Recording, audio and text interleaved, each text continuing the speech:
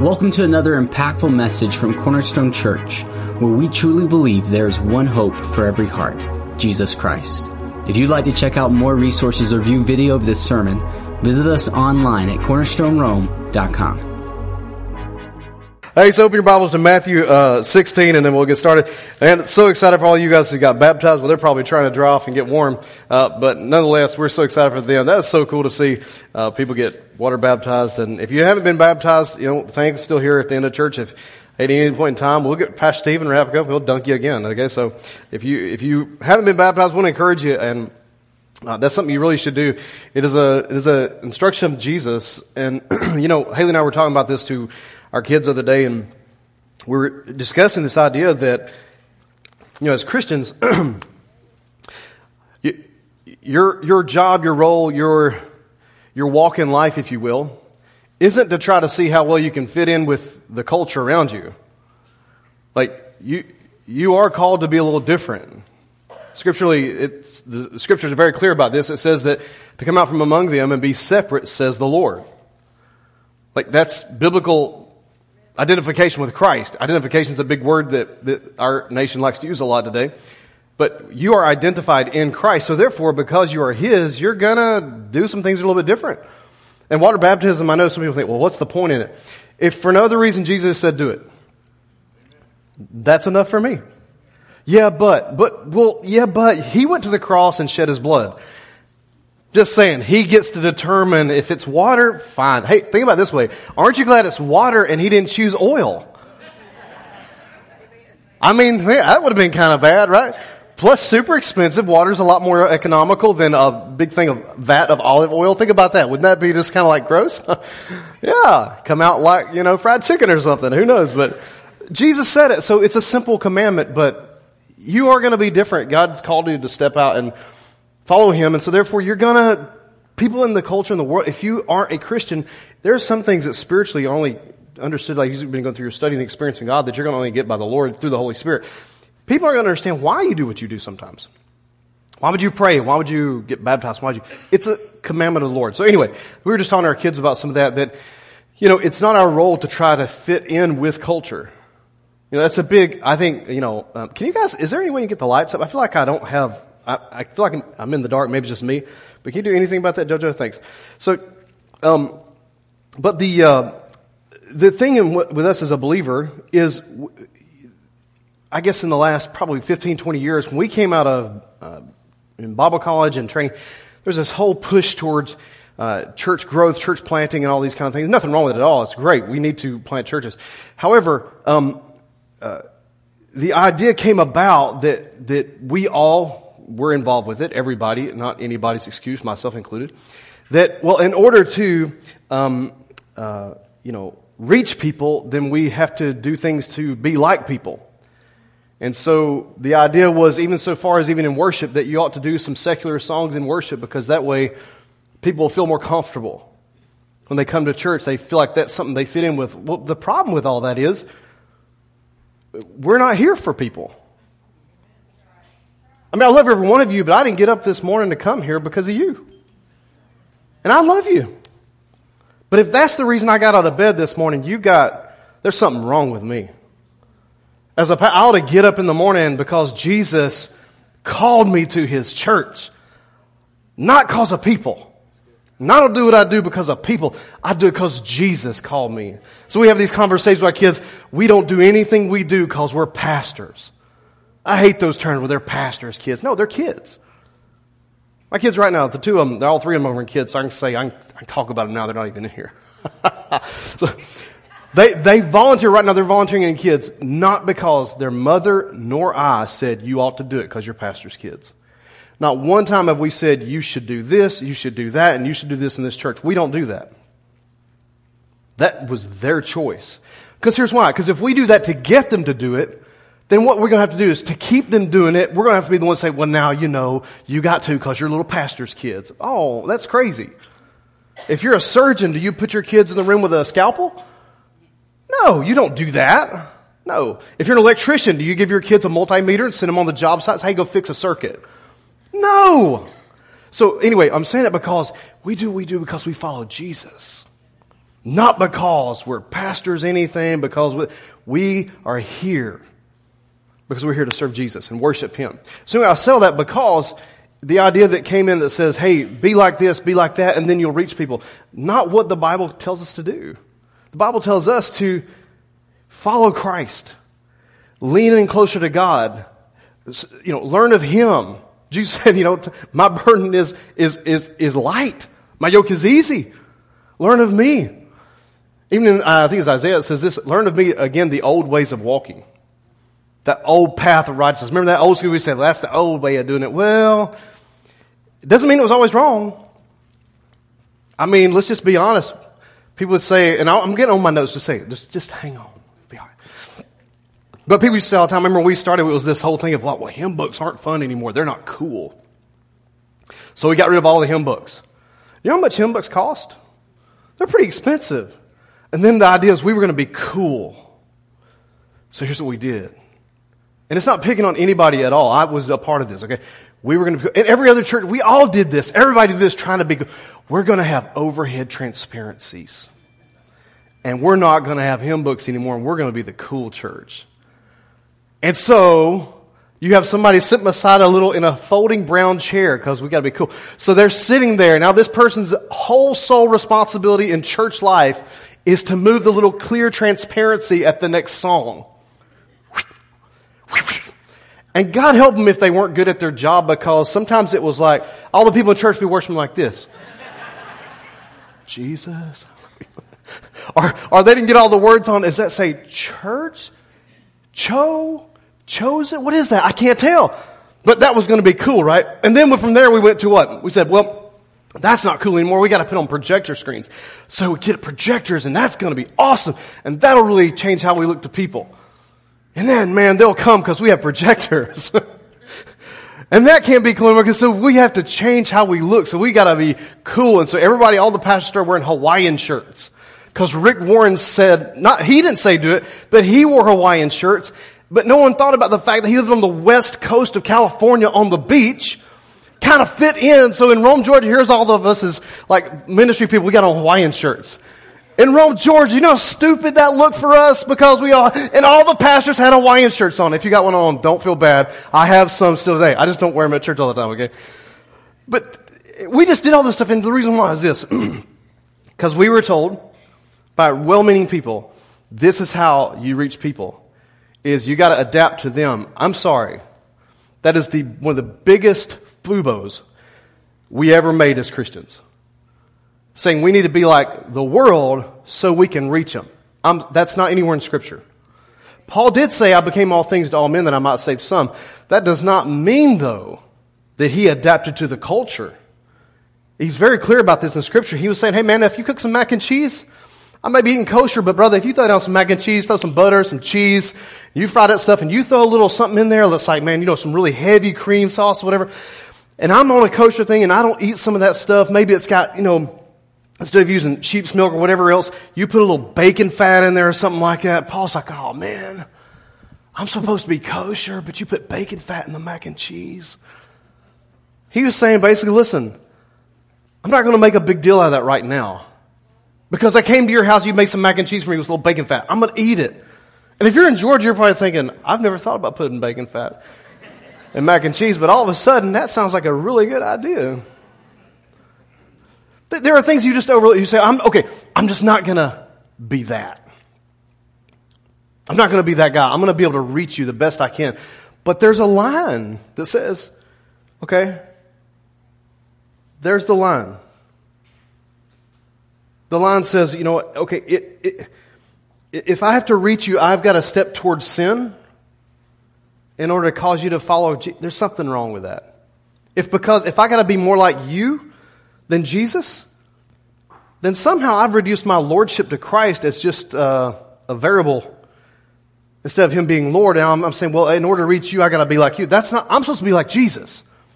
And if that bothers people to the point where they can't handle that, it's like the old movie, A Few Good Men. You can't handle the truth. If they can't handle it, then just I'm sorry. But I can't compromise lordship to Jesus so somebody feels like they fit in better. But now look, I'm not in a suit, I'm not in a tie, I don't care about that stuff. You wear what you want to wear. It's not about that. It's not about like, you like mac and cheese or you don't like mac and cheese. It's not about any of those things. All I'm saying is this. Scripturally, the Bible tells us, do not be conformed to this. Come on, thank you. Read your Bibles. Do not be conformed to this. Yeah, but be ye what? Transformed by the renewing of your... That's right. Because where do you get that from? God's Word. So that's where we're going to go today. I just want to say all that because, listen, water baptism, if you think that's weird, I'm sorry. Jesus said, you ought to be baptized. And his disciples baptized all kinds of people. And they did it in the rivers. So you ought to be thankful, you know what I'm saying? Like at least you got purified water here. Like, I've seen that river where they did some baptisms. The one the side of the Jordan where Jesus supposedly was baptized. It's pretty murky. Like we baptize people in the little commercialized spot. Like it's a beautiful place. I'm not saying commercialized. It's very clean, orderly, and all this. The place where they think Jesus was probably baptized is on the border of Jordan over there. And when you see this it's reeds everywhere. It's real muddy. It looks worse than like if you see like Lake Wise after a heavy rain or like a creek after a heavy rain. It's all muddy. That's what it looks like. I mean, you couldn't even see. So you have a wonderful opportunity there to do it in purified water. So anyway, if you haven't been baptized, just say that because you ought to. It's a commandment of God. So anyway, so we go to Matthew 16. We're talking about today in experiencing God, God's will in the church. And so when you study that this week, you'll see the beauty of his church, why God's called you to his church. I'm not going to get into all this in depth because it's too much to kind of condense in 20 minutes. So, but I will just read, I did a series on ecclesia a while back. You can go back and listen to that if you want to. But ultimately, number one, in Matthew 16:18, Jesus is building his church. I'm not going to get into this in depth because I've already done it, but Jesus is building his church. And so for that reason, let's read this, Matthew 16:18. I'll put this on the screen for you because we have a projector because we're cool. Okay, so Matthew 16:18. And again, do you mind if I just jab a little more? This isn't so you don't have a Bible in your hand. Like you don't have to bring your paper Bible, but you have it on your phone, right?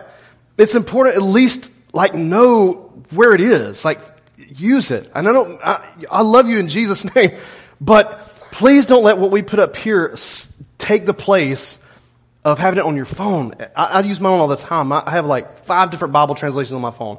And every time I go, that's what I'm using. I know many of you use it right now. There's internet in here, whatever. There you go. Anyway, 16:18, Matthew's gospel. I also say unto you that you're Peter, and upon this rock I will build my church. Gates of hell won't overpower it. Jesus said what? I'm going to build what? My, not thee. He takes it personal. It's his church. And for that reason alone, just like water baptism, if Jesus is building his church, no matter what I'm about to say going forward, no matter what I think about church, no matter how I feel about church, no matter my experience with church, whether it's good, bad, positive, or negative, I'm telling you right now, if Jesus said he's building his church, I want to be a part of what he's doing. I don't care. Well, you don't know. I don't care about anything else. I'm about to share some things with you. I understand. I've been there, man. Church is not always the greatest thing to attend. Sometimes it's not always fun. You get your feelings hurt. You don't like what the preacher preaches. It's not cool. They ran out of coffee. Whatever. I don't know. But it doesn't matter to me because you know why? Because he's building his church. And if he's building his church, I want to be a part of what he's building. Your business is good, but I'm telling you, he never said anything about he's building your business. That's on you. He'll give you wisdom, insight, understanding. He'll give you ideas and creative things, but that's your business. He's not building your business. I hate to tell you this, but even when it comes to your family, this whole idea of just giving it to the Lord, that's not biblical. He's not, he don't check in and clock in, take care of your kids for you. That's your job. Can I get an amen, right? Can Pastor Stephen preach again? Huh? Can he? I don't like this. Ain't it cool? Like, yeah.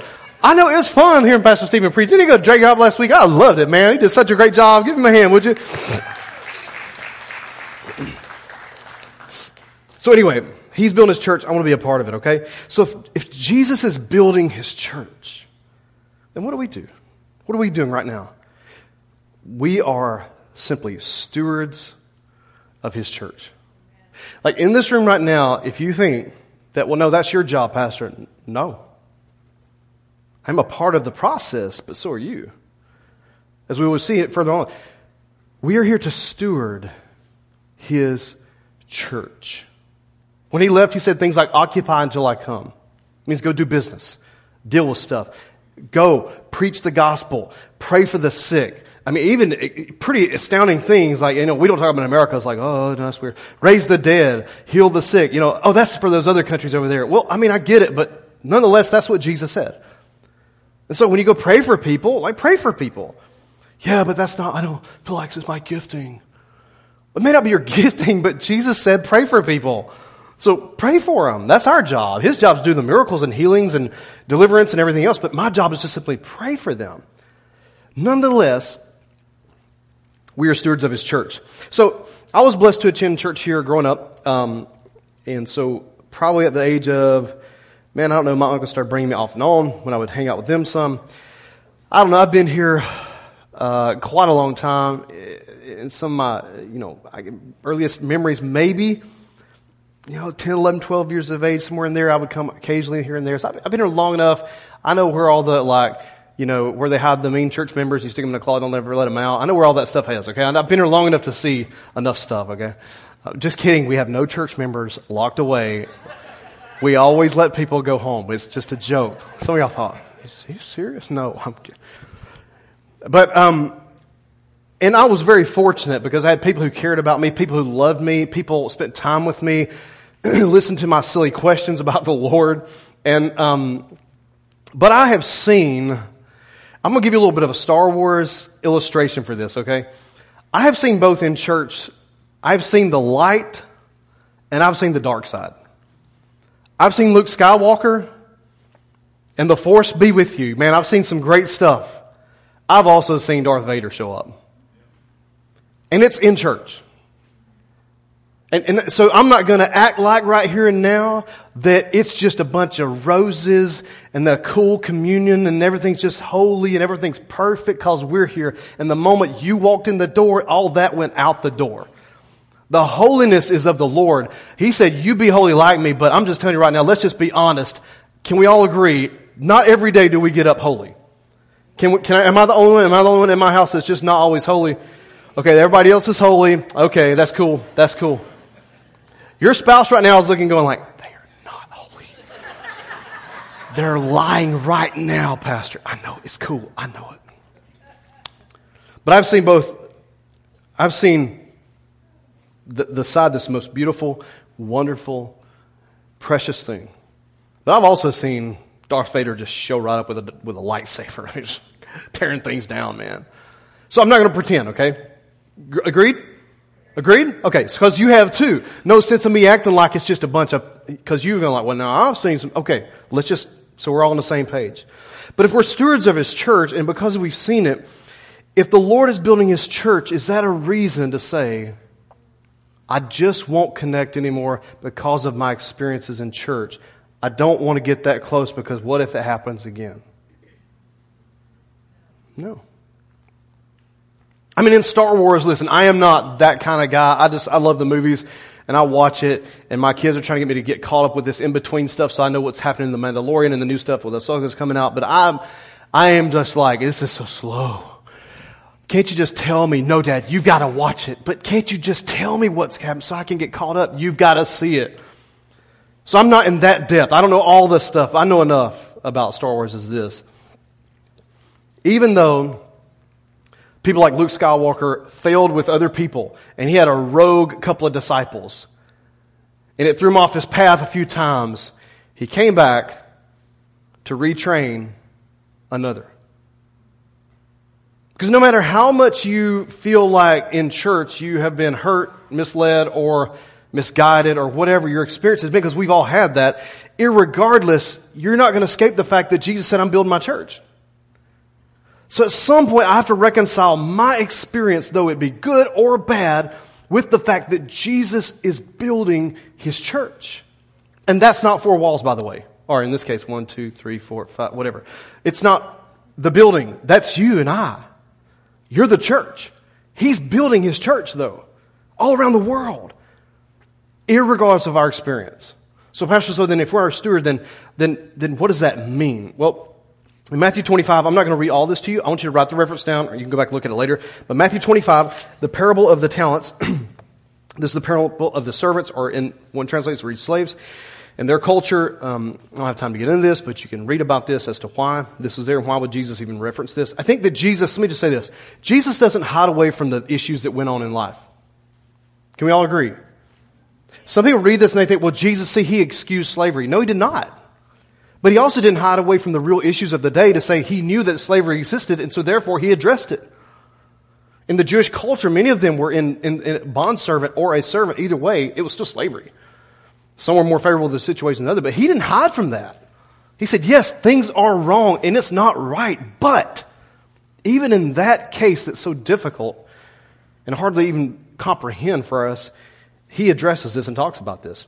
So he says, the master of these individuals left and he came to settle accounts with them. He had left these talents in their hands. One had given 5, one given 2, and the other one had been given 1 talent. And if you look up the talent, I encourage you to Google this and see how much the value of it is today because fluctuation of metals, it's gone up, but it's very expensive. This isn't like a $20 bill. This is multiple zeros behind it. So go read about it. But he put these people in charge of these things, and so when he came back, he came to reconcile his accounts, and he said to each one of them, all right, let's see what you've done. Well, the one that had 5, he multiplied his efforts, invested, he did business with it, and he gained 5 more. So he doubled his investment. That's pretty good. You get a 50% return, man. Right, if you want that's good money. Yeah, that's good. I mean, you've done it good. The guy who had 2 talents. And you might think in our culture today, well, it's not fair. Why do you only get 2? I don't know. See, that's the wrong thought. You ought to be grateful that you've just been given 2. But see, if I'm so busy looking at what you have instead of what he's given me, I'm going to judge my experience by, well, look what they have. It's not right. Why didn't I get? Well, I don't know why. Maybe he saw something this guy had 2 that he couldn't give him 5 for a reason. Maybe. What if the guy only had, it's a lot of money. What if, in all, what if he only had 8 talents? You ever thought about that? What if that's all he had? It's not fair he only gave me 2. What if that's all he had? What if he ran out?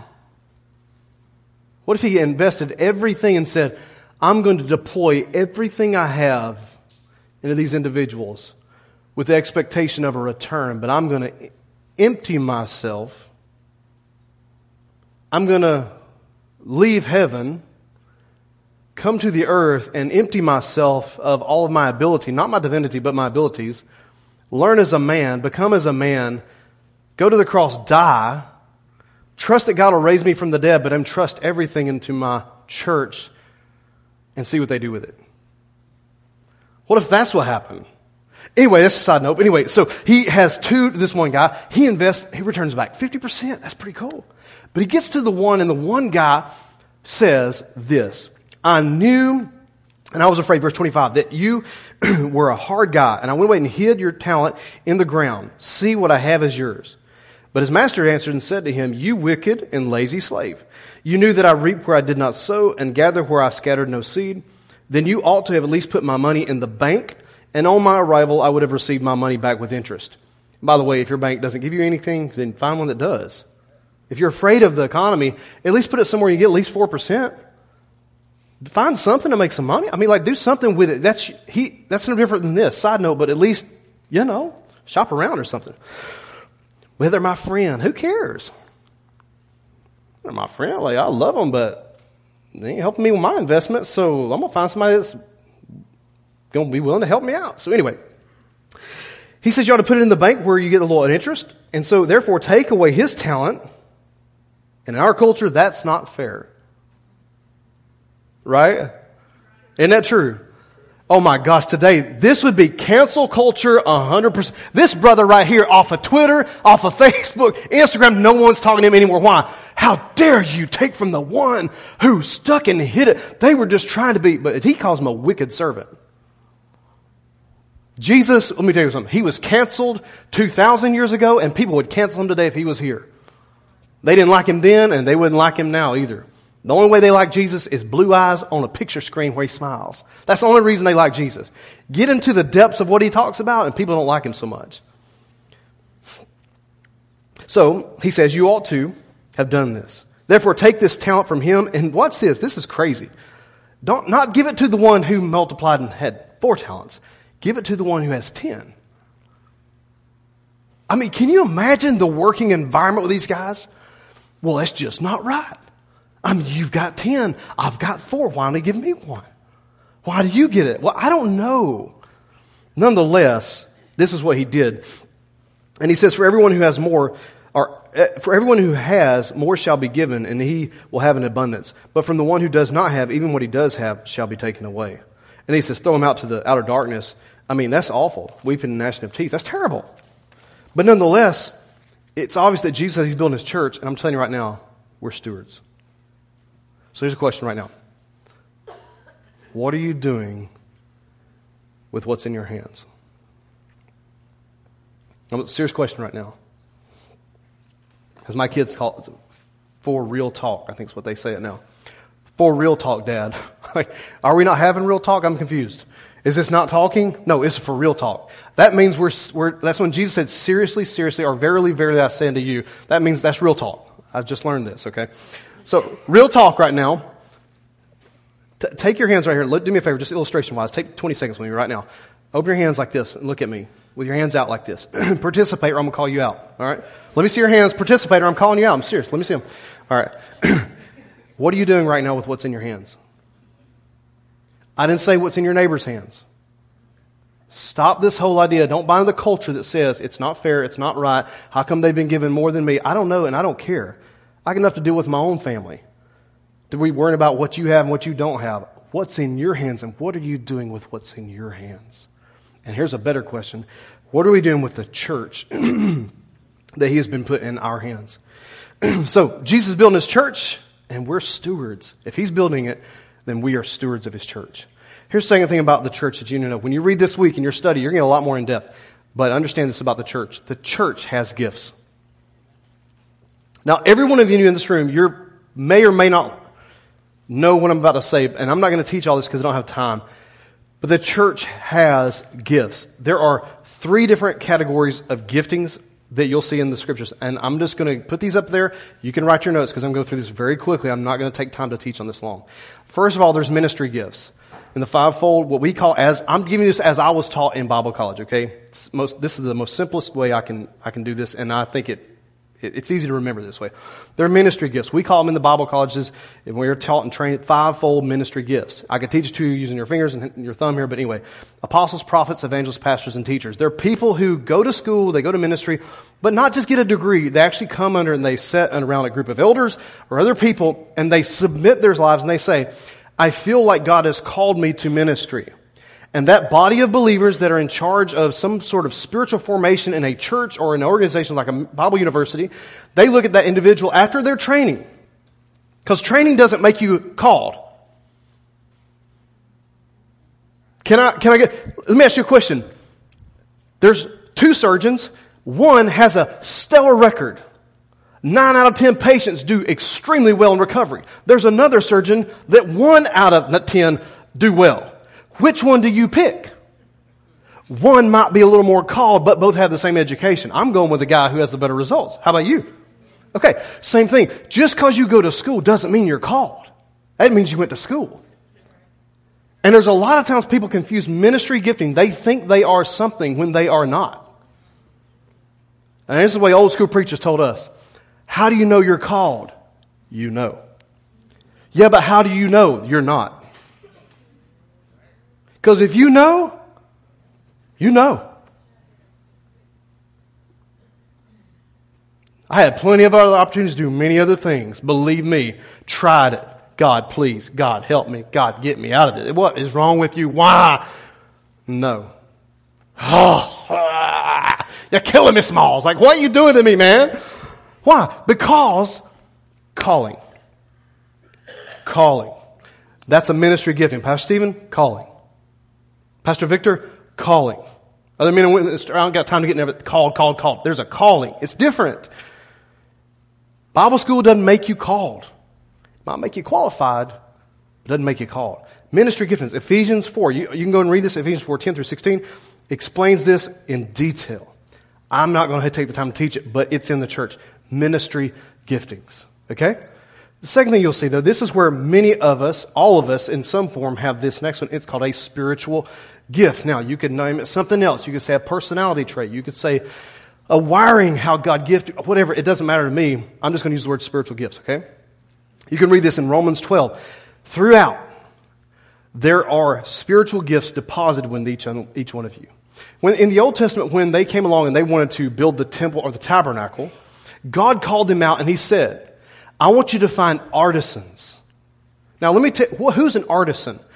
An artisan is somebody like, this guy over here, Justin, he's an artisan. He does other stuff, but this guy can make stuff. Like he has made stuff that looks so real for film and movies and whatnot, but he's built stuff I go like, that could be in the movies. It's that good. My friend Jason over here, artisan. This guy can build anything. And, he ought to charge you a pretty penny if you ask him to because he's that good. He can build, I'm telling you, I can build stuff, but he can build anything. It's amazing to watch. Now, not everybody can build stuff. Right? You don't want just anybody building your house. You don't want just anybody building your car. I often think when cars have those big, massive recalls, you reckon it was one of those guys on the line that was going like, yo, man, just put the screw in the thing. It won't matter. Hey, it don't need 5 screws. 3's enough. Just send it on down the line, baby. Come on. I always wonder if recalls are because of that guy. Like all the other guys are like, yo, man, my car's fine. What recall is it? Number 3283. Who's that? Oh, that's Fred over there. Fred thought 3 screws would be enough. Thanks, Fred. 50,000 recalls because of you, man. Not gifted to be an artisan, not a builder. But there's other giftings in the Bible throughout, and you can read this in Romans 12. Many of them, listen to what just some of them are. If there's gifts of service, there's gifts of faith, gifts of teaching, exhortation, those who give. I had one of my, I can tell you his name, but he looked at me the other day, he said, Jody, let me tell you something.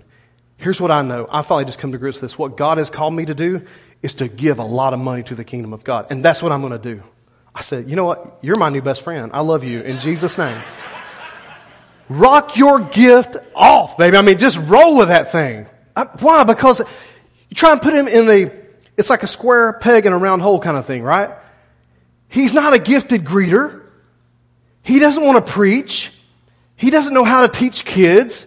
But you know what he does have to do? Make a lot of money. And he finally just said, I'm called to be generous. How can I give some money away? Literally, that's what he asked me. Well, you love to be super selfish and say, well, I mean, I know somebody. As Michael Jr. would say, I know a family in need. But what do? You say, no, there's a ministry partner of ours who could really use some extra. How can I give to them? Well, here's how you do it. Because they just wanted to be, that's in there. So, don't try to make an artisan a giver, and don't try to make a giver an artisan. These are spiritual gifts. They're all through Romans 12. I don't have time to teach all this, but numerous places throughout. You can read all these things. We could help you with that in the church if you want. But there are spiritual gifts. So that every one of you have been given some form of spiritual gift in the church. Let me ask you a question right now. Put your hands back out. What are you doing with what's been given you in your church? Some of you lead businesses, organizations. You are super smart. And you think there's no place for you in this church. And I'm just telling you right now, it's not true. Some of you handle major conflict. You deal with crisis. You think, well, there's nowhere for me to fit in because, everything's so organized. Listen, do you know how many crises we deal with all the time with people and families? I get calls all the time. There's people in need all in our city. You could use your gifts, your talents. I'm just saying, what are you doing with that God put within you that you think, well, there's nowhere for me in the church? Yes, there is. Guarantee you there is. And the last area of gifting you'd see in the church is this in 1 Corinthians 12. You'll see gifts of the Holy Spirit. Now, if you come from a Pentecostal charismatic background, you know what I'm talking about. If you're not, then you may not. Okay, what's the difference? Spiritual gifts are gifts that are given to you. You can call them talents. You can call it a personality. You can call it's just your wiring. You're good at what you do, and you know it. And that's not being arrogant either, by the way. That's just being, I can build stuff. There's nothing wrong with knowing that. You should know what you can and can't do. I can't do surgery. I'm not even going to think about trying. I never went that route because it makes me nauseous. Like we were watching a movie the other night, and this guy, it was like this thing, and he got a scrape on this. I'm like going, oh, yo, man, I can't. I'm just like, Right now I'm trying to get it out of my head, like Hershey's chocolate, whatever, anything, like get in my head. It's just disgusting. Guys that have like stone cold feelings, surgeons, I'm not asking to go eat dinner with them. I just want them to do a good job. I don't care if they are curt with me. I don't care how are you? I don't care if they have good bedside manner. I don't care. Just do a good job. That's all you want out of a surgeon. And don't complain because they drive an expensive car. Who cares? They fixed you. Let them alone. I don't care. If you want to drive an expensive car, go be a surgeon, I guess. I don't know.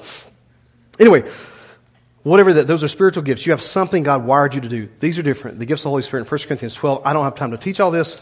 You can go back and read this. There's plenty of books out there on it. But there's 9 gifts of the Holy Spirit, and they are not something you own. They are something that are that God uses in you at times. Word of knowledge, word of wisdom, discerning of spirits. There's some people think, well, I have discerning spirit. No, you don't. You might be discerning, but you don't have the gift of discerning of spirits. You don't have the gift of word of knowledge. You don't have the gift of the word of wisdom. Those are gifts of the Holy Spirit. And you see them all throughout the Old Testament with the exception of the tongues and interpretation of tongues, which you see in the New Testament. But every one of them have some miracle or something connected to them was worked by God, and God used people. Elijah, go back and read how many gifts of the Holy Spirit worked in his life. Listen, brother, you didn't call down fire from heaven without the Holy Spirit working. Right? So here's the difference. If you can do it in your own strength, that's something God gifted you to do. But if it was God showing up and doing it, guess what? That's the gift of the Holy Spirit. Y'all see what I'm saying, right? You pray with somebody and they were sick as a dog and they got better. I hate to tell you this. You don't have the gifts of healing. You're not great. You didn't prescribe the right medication. Look how smart you were. No. The Holy Spirit worked through you and they got better. Give glory to God for that, right? That's the gift of the Holy Spirit, though. Now, I don't have time to teach all that, but I've had many cases where, I don't know of one case that I can think of where the working of miracles, I've ever seen that happen in my life, or the gifts of healing. So what does that tell you? Maybe don't call me if you're sick. I don't know. I'm not a miracle worker, okay? But I have had things where the Lord has given me a word of wisdom for people.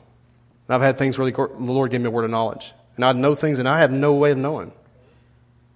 And you can't sit there and take credit for that because that's a gift of the Holy Spirit that He, for a moment, worked through you.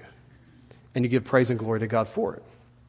But this is in the church. And can I just be, for 20 seconds right here, before we move on and wrap this up today. These things were not intended to stay within the 4 walls of the church.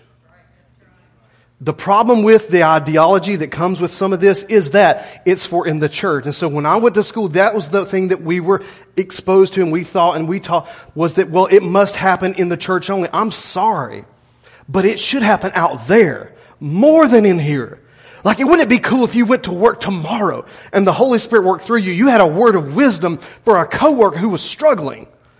And you told them and they looked at you, jaw dropped, like, how did you know? Well, I didn't know anything. But I just sensed the Lord was telling me to tell you. But how did you know? How did it freak them out? In a good way. How much better would that be instead of at the water cooler or whatever you have on your job where people communicate and talk about issues, if you had God show up and do something like that through you? I'm telling you right now, they would stop and go like, either one of 2 things.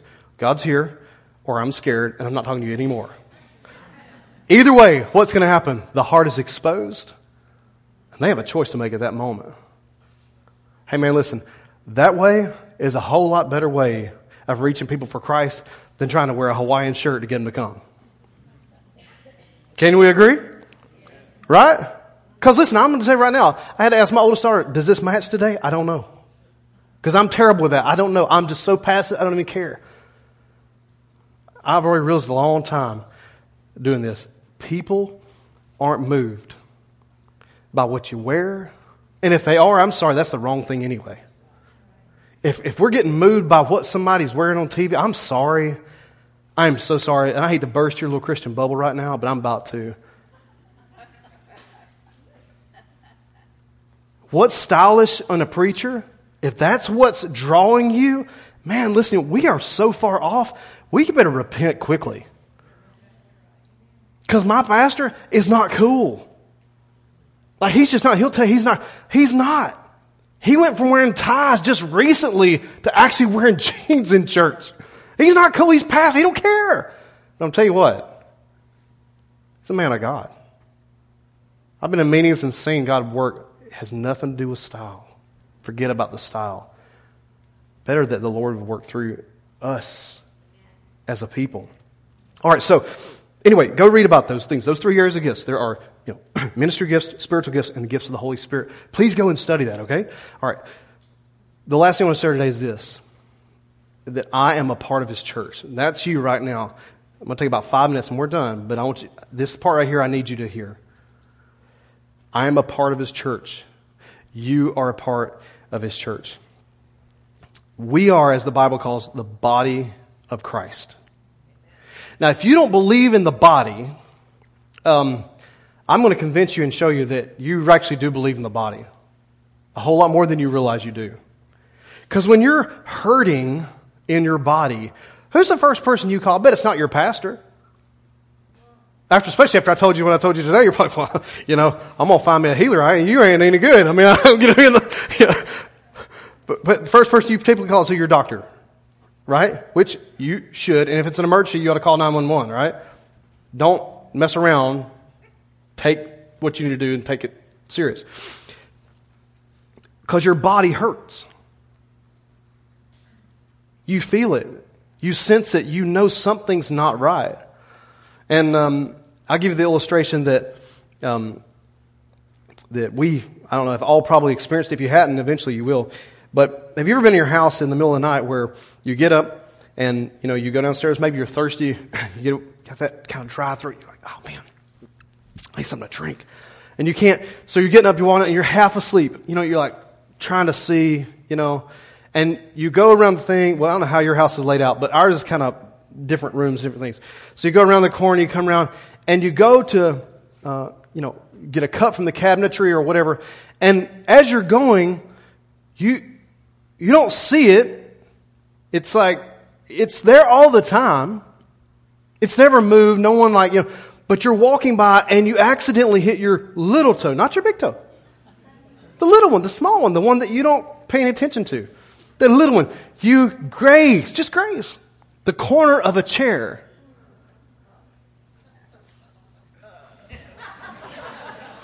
Grown men fall to the floor. Women crying, bawling with Kleenexes, worse than a Hallmark movie. I mean, you're out. You would have thought someone just shot you. You're on the ground begging for mercy from God. And then here's the thing I love. Is every now and then this has happened to me. You get up and you look to see, what was it that I hit? And you see one of your family members that you love and you cherish so much, that you helped bring into this world in some way, has left a chair out. Just enough where it's not supposed to be there, because chairs belong under the table, do they not? Can I get a witness from people who put things back where they belong? Right? I mean, the salt goes back where the salt goes. Anybody else with me? The milk goes in the certain spot. Yeah, right? The chair goes under the table. Come on. But you have these people that live with you that some of them just, they're not put-her-backer kind of people. They're more like, just go with the wind. It's just leave the chair. It's fine. Well, I'll get it tomorrow. It's no big deal. And you love this person. And you know what I'm saying? You love them deeply. But you have kicked more things in your house by what they have left out than any other person you love in your house. Why do you keep doing this to me? That one thing brings you to your knees. It hurts so bad, so painful. You cry and you say, never again. I'm going to get rid of all the chairs. No more chairs, no more tables, nothing. Because you never want it to happen again. Or do you leave your chairs in your home, sit them at the table and eat dinner again? Do you remove the person that you love so deeply in your home and kick them out and say, you know what? It's because of you. Or do you leave yourself? Say, I'm never coming back again to this house because you know why? You keep leaving chairs out and I'm hitting my pinky toe and it hurts so bad. And I'm in such pain because of you, and so I'm never coming back here. I'm never eating at this table again. No one does that. But in church, it doesn't even have to be a deep hurt. I have heard people get angry over running out of coffee. People used to get tore up because they take their seat. You know, that's my seat. Well, I mean, then take it with you. By all means, just take it with you. We have more in storage. We'll bring one out to replace yours. Take it home. They used to say it because there were pews, right? But that's kind of hard to say, take that with you. You know, but why? Because for some reason, it's easier to be offended in church. And I'm going to tell you why as I pray for you today and wrap up. Because this is not just a place where you naturally eat food. This is a place where spiritually, you're being fed spiritually.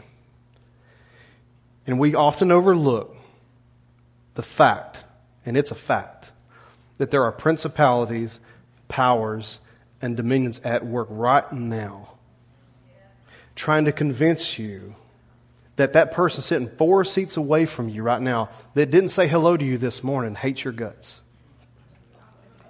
Oh, it is.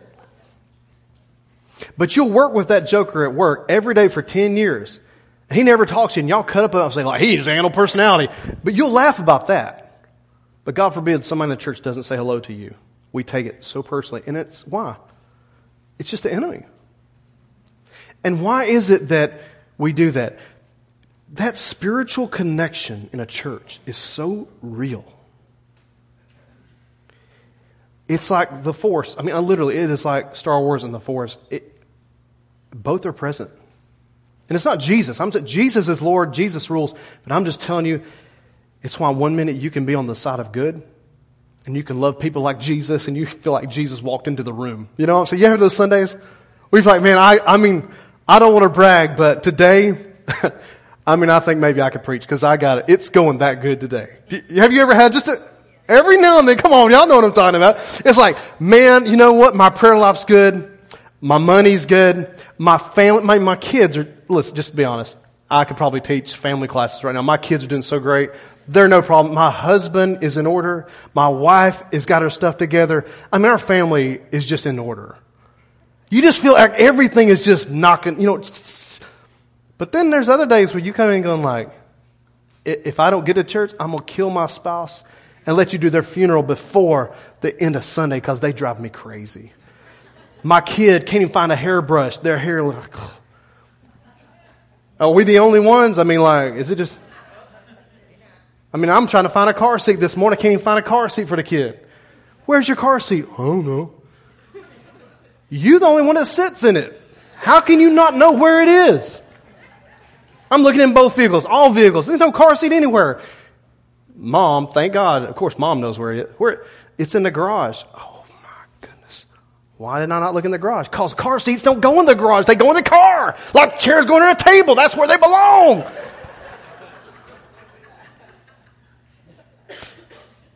But in church, it's so easy to one day live in the light, and you feel like Luke Skywalker. Man, you got it going on. And then one day, like Darth Vader just showed up, and you don't even know why. Because you are dealing with real spiritual issues in church. When we preach, we feel it. When we get done, you ask Pastor Steve Holsinger was over here the other day talking about when he used to pastor church in Alaska.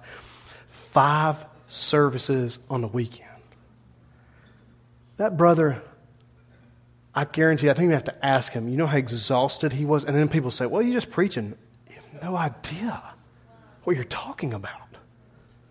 The spiritual pressure, the weight that comes at you, the pain you feel in the room, the things that the Holy Spirit is saying to you while you're preaching, you're trying your best to communicate in the best possible way you can.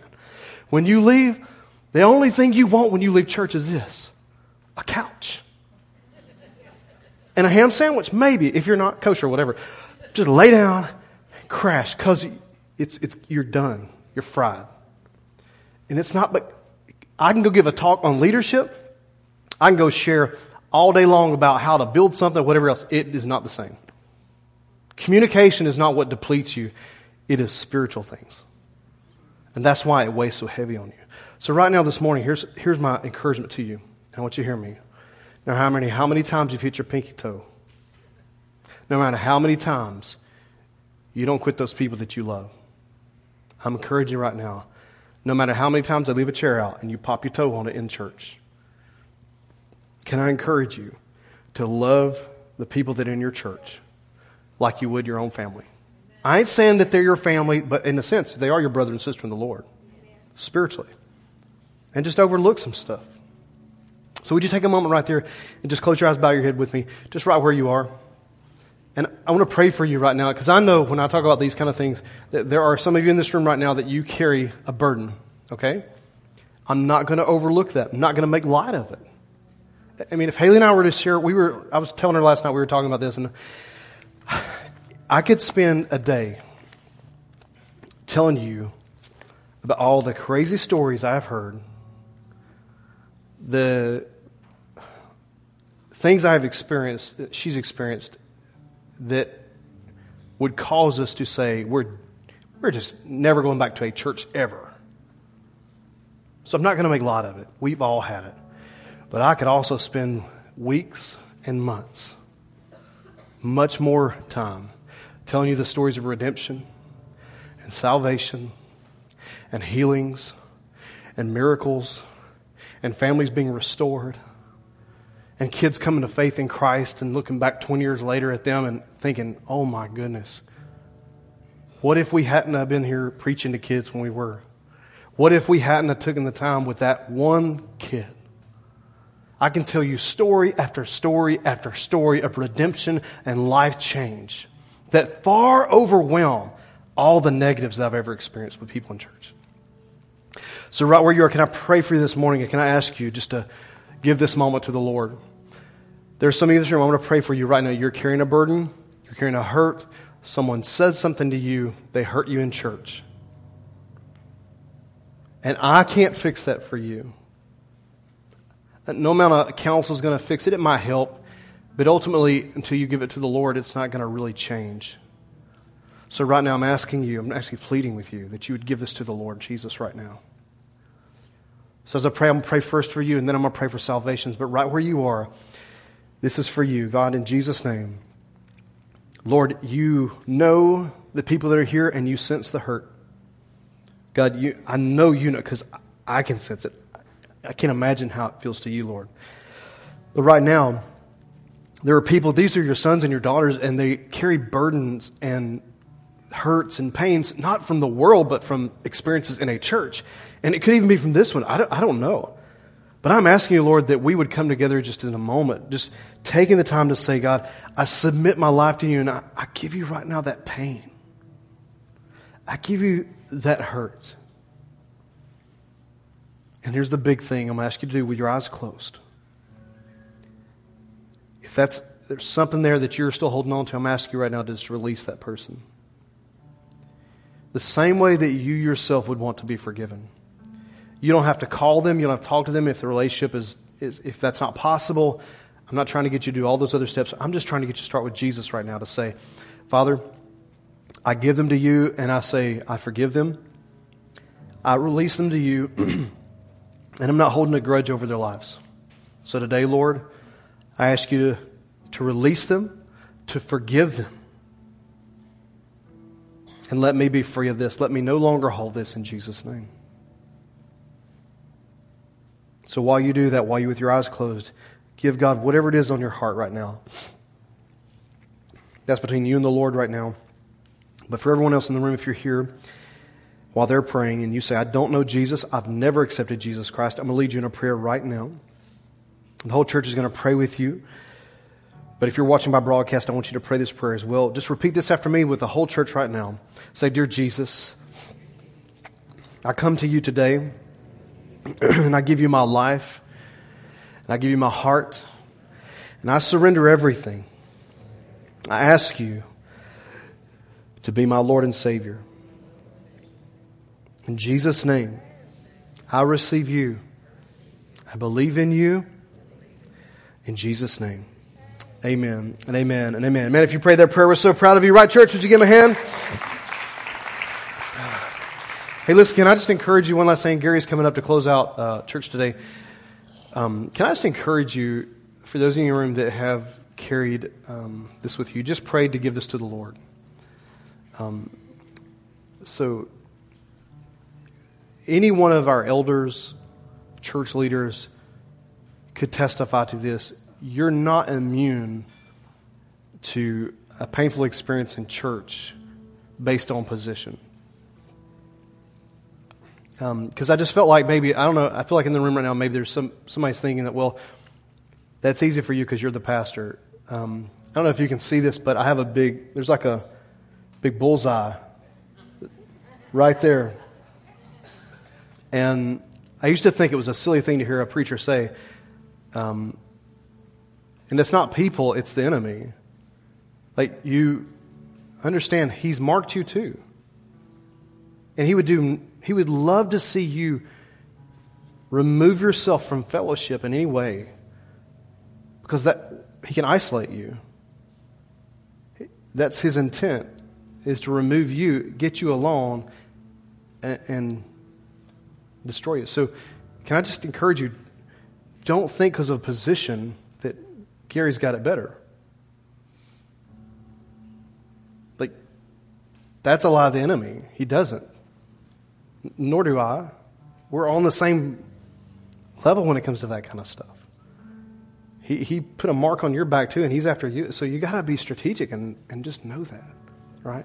So anyway, I just felt like I needed to say it before Gary closes out today. So I'm praying for you, proud of you. And again, so excited for all these folks getting baptized today. So y'all welcome Gary up this morning as he closes out. Thank you, Pastor Jody. Wasn't that awesome having baptisms today? I think back to what Pastor Jody was saying, that why do we do that? Because Jesus said it in the Word, isn't it? And that's why we do it. So our prayer partners are going to come up front. They'll be here after service as well. But I want to direct a couple things to you. I hadn't planned on doing this, but I'm going to. You know, a lot of times we come up here, we talk about giving, and I think up on the screen there's different ways that we can give here. You can text.